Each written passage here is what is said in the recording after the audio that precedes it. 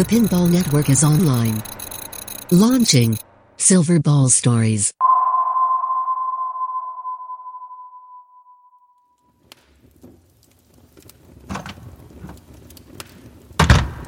Oh yes, hello, and welcome to my study.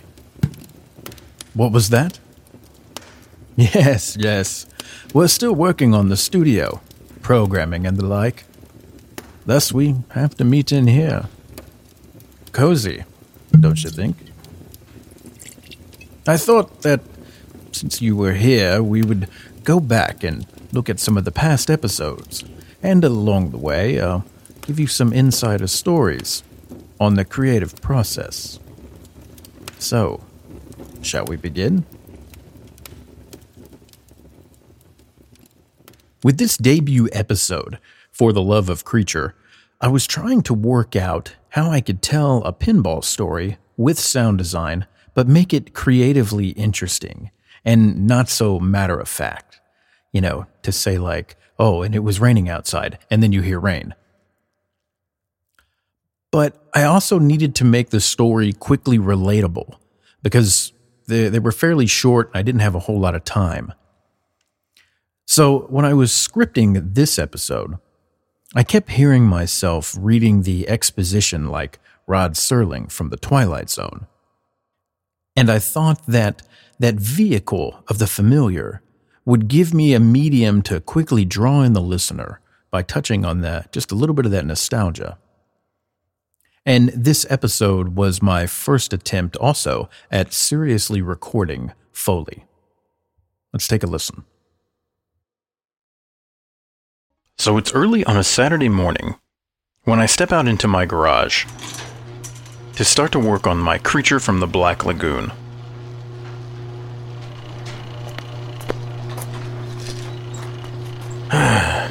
Okay, let's get started here.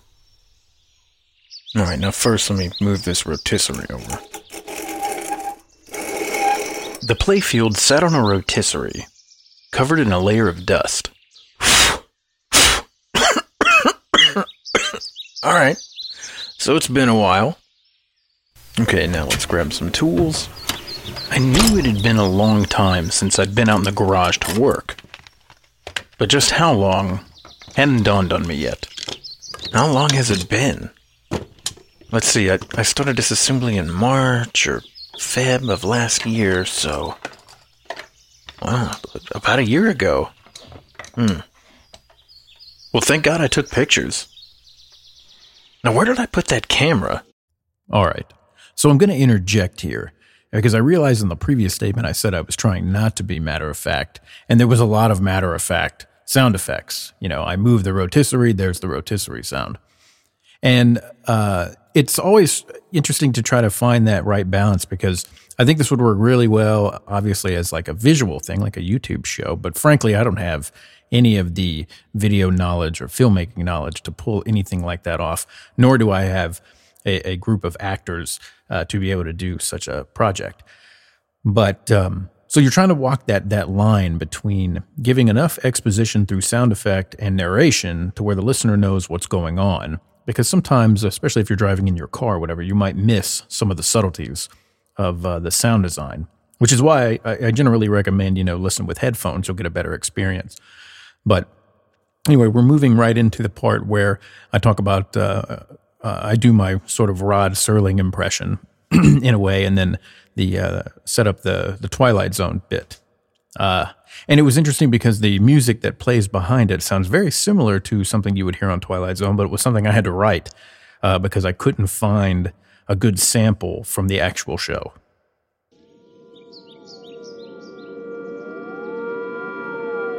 Josh Jacobs, your ordinary mild-mannered man, podcaster by day and pinball hobbyist by night.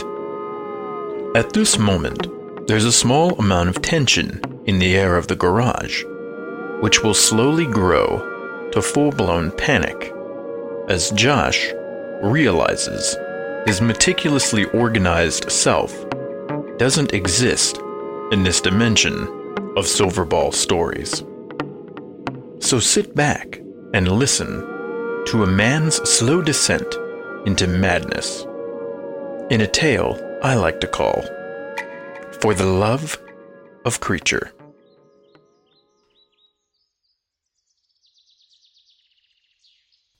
Since Creature was disassembled, the garage had gone through some changes. Some new workbenches were bought, cabinets were put up. We basically redid the whole thing. And with that came reorganizing. And by now, I've forgotten where I've put certain things. Where the hell did I put that camera? Shit. Let me go ask the wife.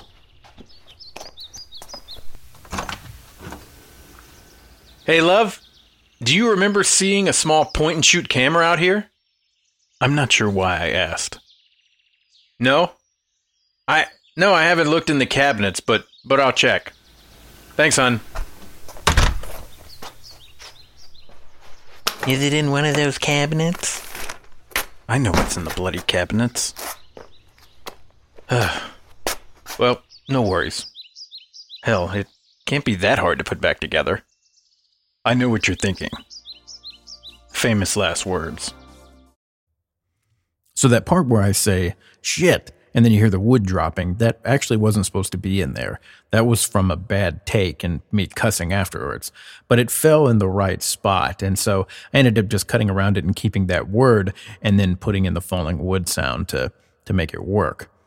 And after this, there's like a little music interlude. And I remember when we first released this on for the Pinball Network, on Pinside, I was catching a little bit of shit from folks for having, filler, basically. And me, what I was trying to get across was that, there was a change in time, that it had moved from one day to the next. And so I was using the music as kind of a transition, but it didn't come off that way. And then going back and listen to it, I can totally understand that. It just kind of sounds like, oh, here we go, just some random techno music in the middle of this story. But anyway, you'll notice now in episodes that there's no music as filler. Everything is, encompassed in some form of sound design. Okay, let's back it up a bit. I bought the Creature from the Black Lagoon in October of 2018. For that story of acquisition, go check episode 2 of This American Pinball. Now, the Creature was in a pretty poor state, mostly functionally sound, but really, really dirty, and in need of a lot of general maintenance. So I started to take photos and disassemble the playfield. Now, all of this was before remodeling the garage, so space was limited.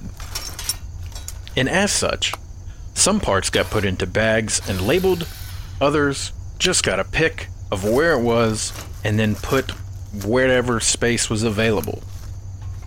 And like most things, disassembly was pretty easy. Before I knew it, I had a relatively empty playfield. From here, it was time to clean. So I removed the old Mylar, using the inverted compressed air method, followed by lots of naphtha, and light scraping and scrubbing. However, more problems seemed to keep coming up. For example, some of the inserts were raised up, and during the Mylar removal, some paint came off down near the bottom of the playfield.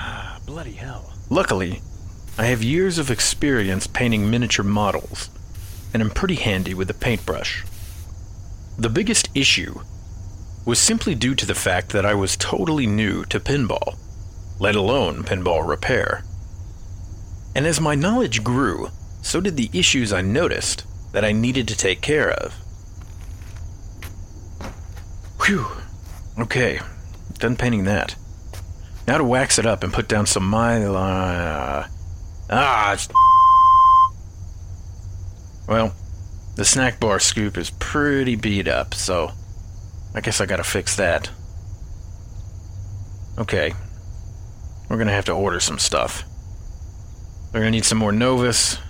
Well, all of it. All the Novuses. Some wood putty. Bondo. Probably gonna need some new posts and some rubbers. And so, a long list of parts were ordered. And before you know it, they were at my doorstep.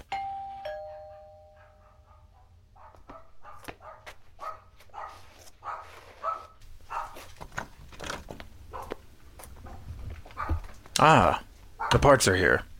Okay, let's get to work. Warning.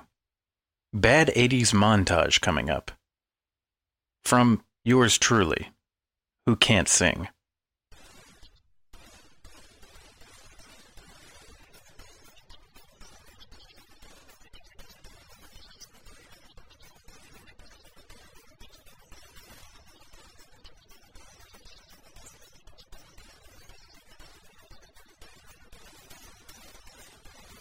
Put some Novus here and there. Just cover the whole thing in Novus. Now wipe it down and buff. Buff and buff and buff some more. More problems are arising. And he doesn't know what the hell he's doing. Overwhelmed. Stop taking pictures. It seems like he'll figure it out later.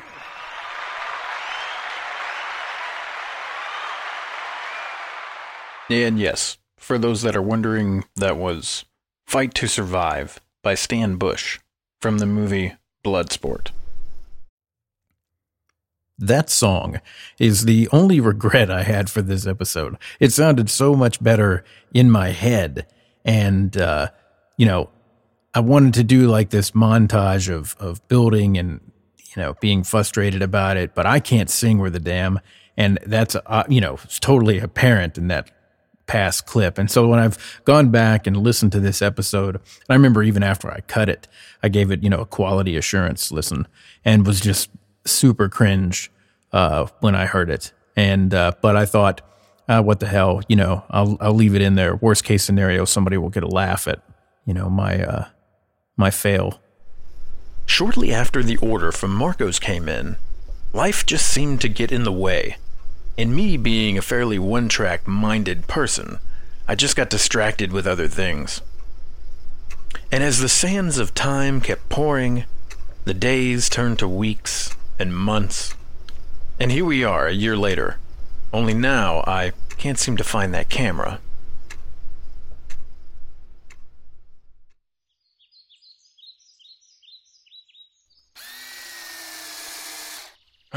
This is bloody impossible. I think I've taken this ramp off at least 10 times. How much could possibly go under this thing? Alright, I think we got it.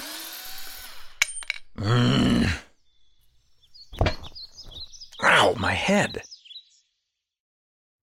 That head bump sound effect was take 4 of 5 of me actually banging my head at the bottom of my desk with the mic pointed at the top to get the right sound. By now, the situation is starting to feel hopeless, and my patience is wearing thin. So, naturally, it seems with every setback, I start to boil over. My thought behind this cut with the sound effects, the delayed voice, was from the scene on Planes, Trains, and Automobiles when he goes to the car rental place and the bus drops him off at the rental lot and there's no car there. And then he's like freaking out and he's like, "You're messing with the wrong guy," and shaking the ticket. And he eventually throws it away as he has to walk all the way back to the main office at the airport. And so that's where the idea for this came from.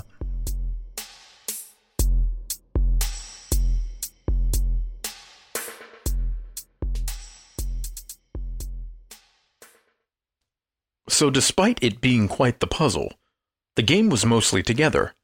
However, I'd still have to navigate through the never-ending sea of extra screws that obviously went somewhere. So, with a headlamp strapped on and a screwdriver in hand, I descended into the underside of the playfield in search of any holes that looked like a screw may have once been there. It was a rather adventurous task, navigating the treacherous sections of the Upside Down. I believe Stern's Stranger Things was out during the time of this recording, which is why this segment got put in there. Although there was no Demogorgon present, here, I pressed through the unholy strands of wire that constricted my every move like a spider's web, straight out of Mirkwood. The worst was finding myself stranded at the same screw holes, simply because I was ill-equipped to handle the task at hand, armed with only my screwdriver and a nut driver, forged with metal that, alas, was not magnetic.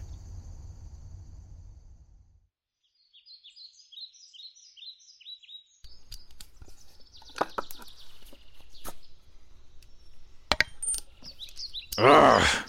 God, freaking screws, Jesus. Ah, finally. I think everything's together. Whew. Now time to fire this. Ah, come on! I forgot about the back box? Damn! Josh Jacobs, a man with a one-track mind who was laser-focused on reassembling the playfield, finishes only to remember the back box had water damage and needed to be rebuilt. And so, frustrated and alone, Josh continues to work within a dimension seemingly created to make him pay for his pinball ignorance. A dimension that could only exist in Silverball stories.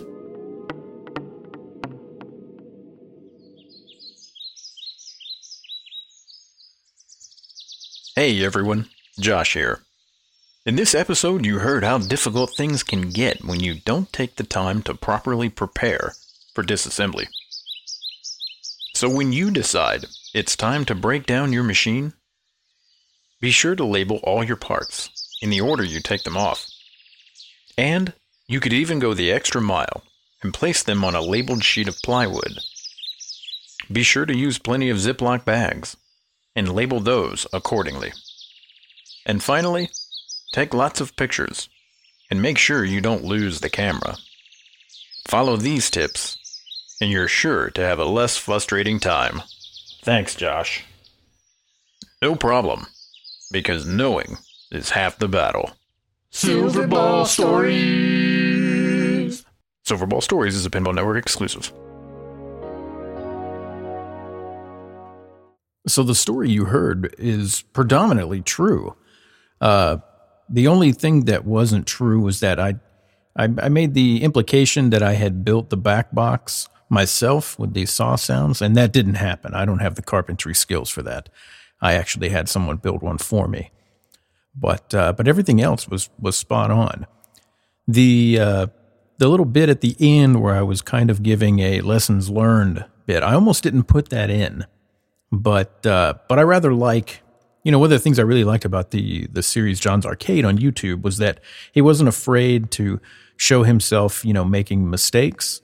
And oftentimes he would screw something up and have to, re-put it together. And as someone who's a novice to a lot of this, it's very approachable to watch somebody like that and realize, okay, just because not everybody's perfect. It's easy to see pictures on social media and even YouTube and everybody gets it right 100% of the time. And then you think yourself like some sort of mechanical dink because you can't seem to get, something soldered correctly or caps put on or whatever the case may be. It's sort of nice to kind of wrap everything up with a little tip at the end. So that was the first one, For the Love of Creature. And now let's move on to one of my favorite episodes, which was my homage to the 80s.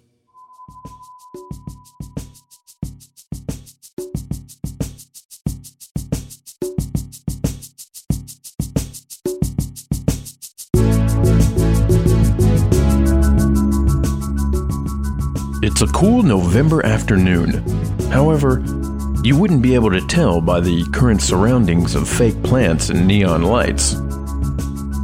A familiar jam is playing on the hi-fi stereo, and Sporting his members-only jacket, Josh strolls into the living room, his feet shuffling to the groove. Then the phone rings. All right, I'm coming.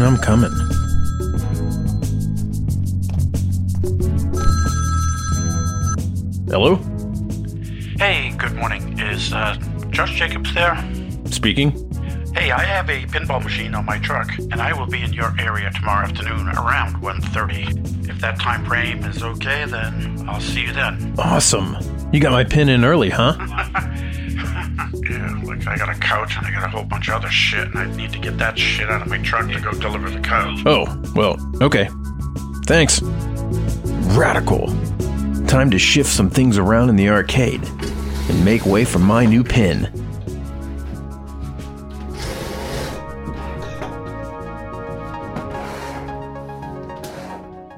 So the voice of the delivery driver is actually my father-in-law. And I got him to agree to do these couple of lines as the delivery driver. He's got like one or two others. And it took us like an hour and a half just to get those few little lines, because he's not an actor, and nor am I. But I've been behind the mic for so long that, you know, it's not embarrassing. And he was very nervous. And so it took take after take after take, because he sounded so stiff in his delivery, the poor guy. And even that cut, you know, was like the me merging several takes together to try to get something that worked. But he got better, you know, as the day went on, and we had to do some other lines, but it was certainly an endeavor. But I, you know, it wouldn't have worked if I had to do like a goofy voice for it. So I'm glad he was able to help us out.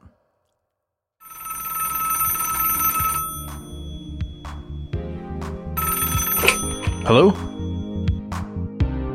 Okay, cool. Josh looks down to check his swatch. Yeah, I'll see you in a few. A short time later, the truck rolls down the street and pulls up in front of the house.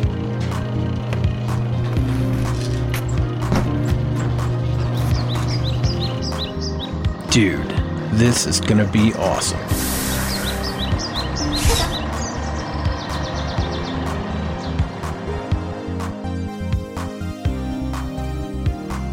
Josh Jacobs is a rad dude with a totally awesome arcade, who, after waiting for a few months, gets his new pinball machine, Alice Cooper's Nightmare Castle.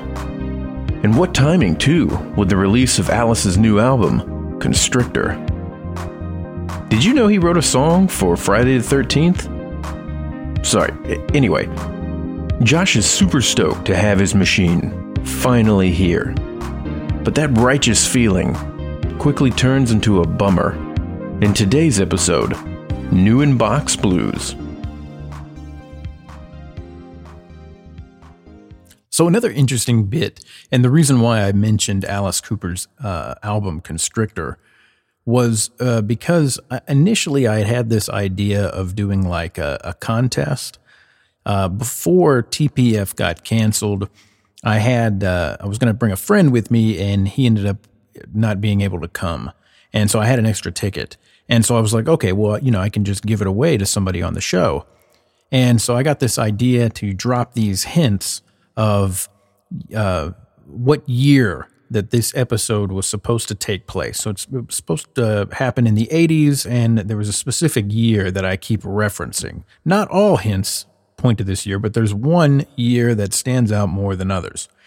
And so the contest was going to be if you could listen back to it and guess what year from 81 to 89 was this supposed to have taken place.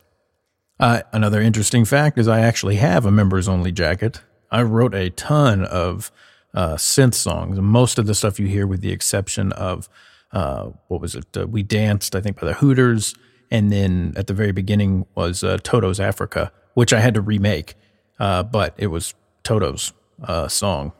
All of these, I believe, are original to stuff that I've written. And finally, to kind of set the mood for this, you know, because I always do a little bit of research to kind of acclimate myself with exactly how I want to tell the story and things that I want to add. And so I was watching a ton of Parker Lewis Can't Lose. Even though that show takes place in the 90s, I had actually thought about doing a, Parker Lewis Can't Lose theme, for the episode. But I wanted to do 80s. And when I found out that Parker happened in the 90s, I was like, well, bummer. I'll have to just go to kind of like de facto 80s nostalgia land.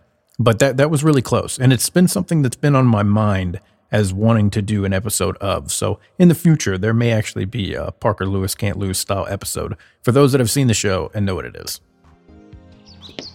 Hey, brother, where do you want this thing? Just wheel it in here. Sign here, please. Okay. Thanks, dude. Next thing I know, me, the delivery guy, and two of my neighbors are playing volleyball in my front yard.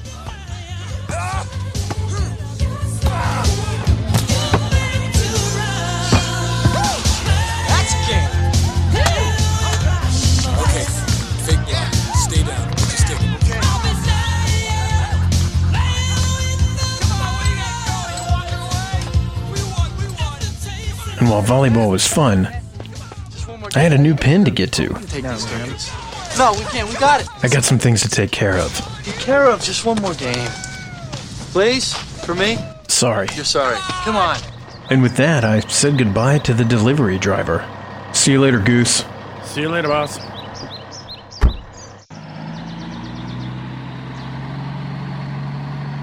First, let's put on some tunes.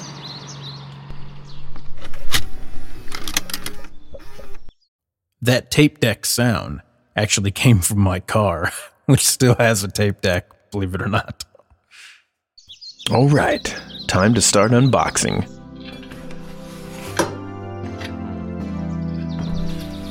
I'm sure you know this process well enough. Open the top, pull the legs out, cut the rest of the box.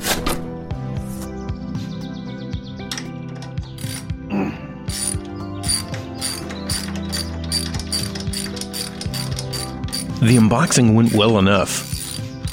So far, so good. Cool, let's see what goodies are inside.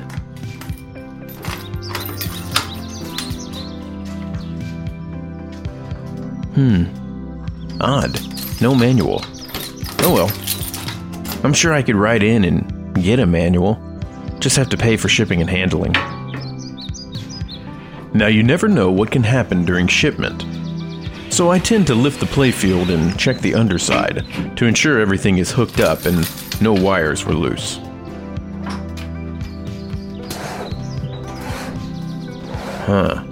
Where's the catch? As soon as I started to pull the playfield out, I was waiting for the slide assembly to latch and lock, but that never happened. What the hell? When does this thing... Holy shit! In an instant, the playfield falls into the cabinet, and Josh is going mental.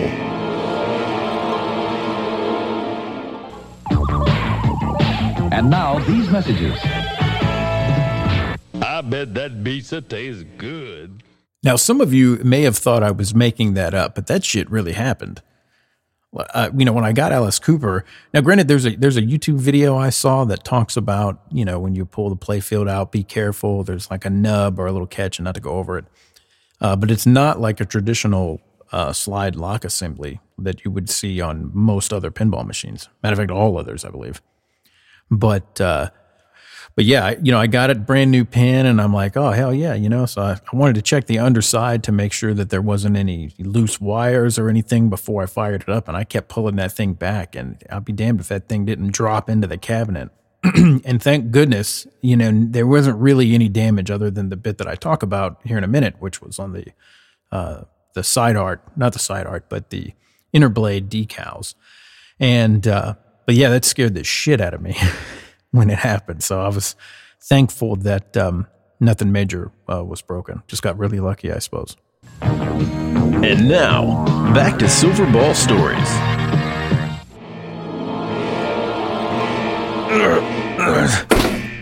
Whoa, total wipeout. How did this bloody thing get off the slide rails? After successfully lifting the playfield and putting them back on the rails, Josh, with a totally spazzed out look, looks under the playfield to, check the damage. Dude, that was a gnarly drop. Gnarly indeed. But lucky for me, everything looks fine. No damage at all. Tubular. With a sense of relief, Josh inspects the topside. Well, nothing here, but... damn. The side blades took a pretty harsh gash to them. Luckily, it was mostly over a tree, which is black. Nothing a little paint won't fix. Wow. And here I thought this thing was going to be totally wasteoid. And so, with a little paint, the pin was mostly unscathed. And in the arcade, no one would ever notice any irregularity with the blades. Whew. That was a close call. Okay. Now on to putting the machine in the arcade. Now getting the machine into the arcade is still a major bummer. At the time, and mind you, this was before I changed out the door to enlarge the entryway, the arcade door was too small to fit the pin with the back box still attached, which meant I'd have to label all the wires in the back box and pull it off and then reassemble once I got it into the arcade. Okay, now comes the busy work. Okay, let's see. Output driver board, J5.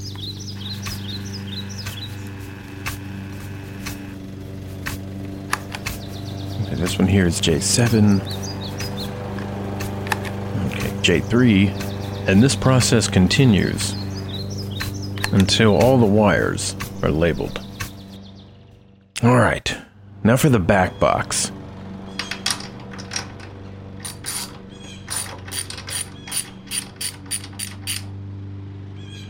Almost there. Let's get the dolly and get this baby parked. Once reassembly was complete and the glass was cleaned, it was time to turn it on. Hey, Hal. Yes, Josh. Turn on the neons and some tunes, please. What would you like to hear? How about First Love by Gem and the Holograms? Certainly, Josh. Thanks, Hal. You are welcome. Now for those listening with headphones. So the song that's coming up was not written by Gem and the Holograms, which was an 80s cartoon, but by me. And when I write songs sometimes, I often think of the situation or a scene in my head, and then I'll write music to accompany that. And in this particular one, because I knew I wanted to do kind of an 80s thing, and I'd been watching Parker Lewis, that I wanted to do like a high school dance kind of vibe and have that kind of sort of slow jam that you would hear at one of those kind of places, like in a film. And this was the song that came up with it. And I wanted to use that song in this episode, but I really didn't have a good way to interject it because the story was about me pulling the playfield out and the playfield dropping. And then so I thought about, okay, I can come up with this sort of scenario where I'm looking at the pin and the pin looks lovely and equating that sort of feeling of sort of pride and excitement as as you would if you were at a dance with a girl, like your high school sweetheart or middle school or whatever the case may be. I want you to close your eyes for a second and think about your high school sweetheart. The one you took to the dance. This is what the feeling felt like when I looked at the pin in the arcade. Wow, you look like so righteous. So there she was, lined up next to Monster Bash, her legs covered in blue powder coat, with the glistening body of a butter cabinet. My God, she was a sight. And so, I slowly walked up and gently put my hands on the sides of her waist. It was our first date together, and we were both ready for that, first kiss. I mean, first coin up. I looked deep into her eyes and pressed the start button. Then she whispered softly, "It's feeding time." And the rest of the night, basking in the glow of neon, we danced.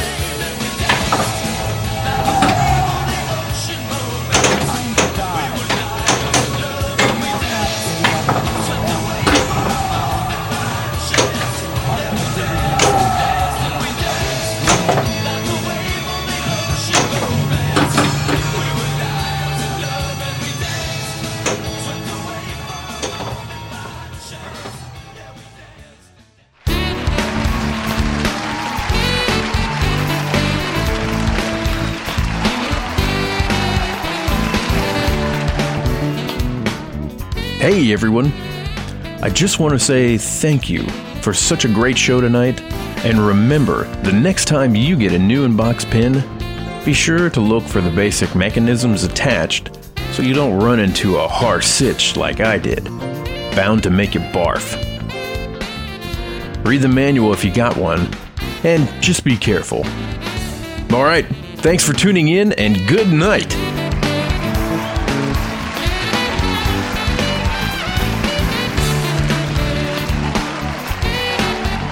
Silverball Stories was filmed in front of a live studio audience.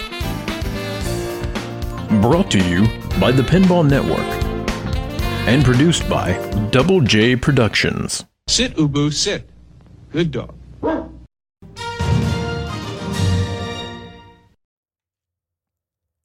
So that music at the end came from it was like a free sample library of royalty-free music that came from Pro Tools.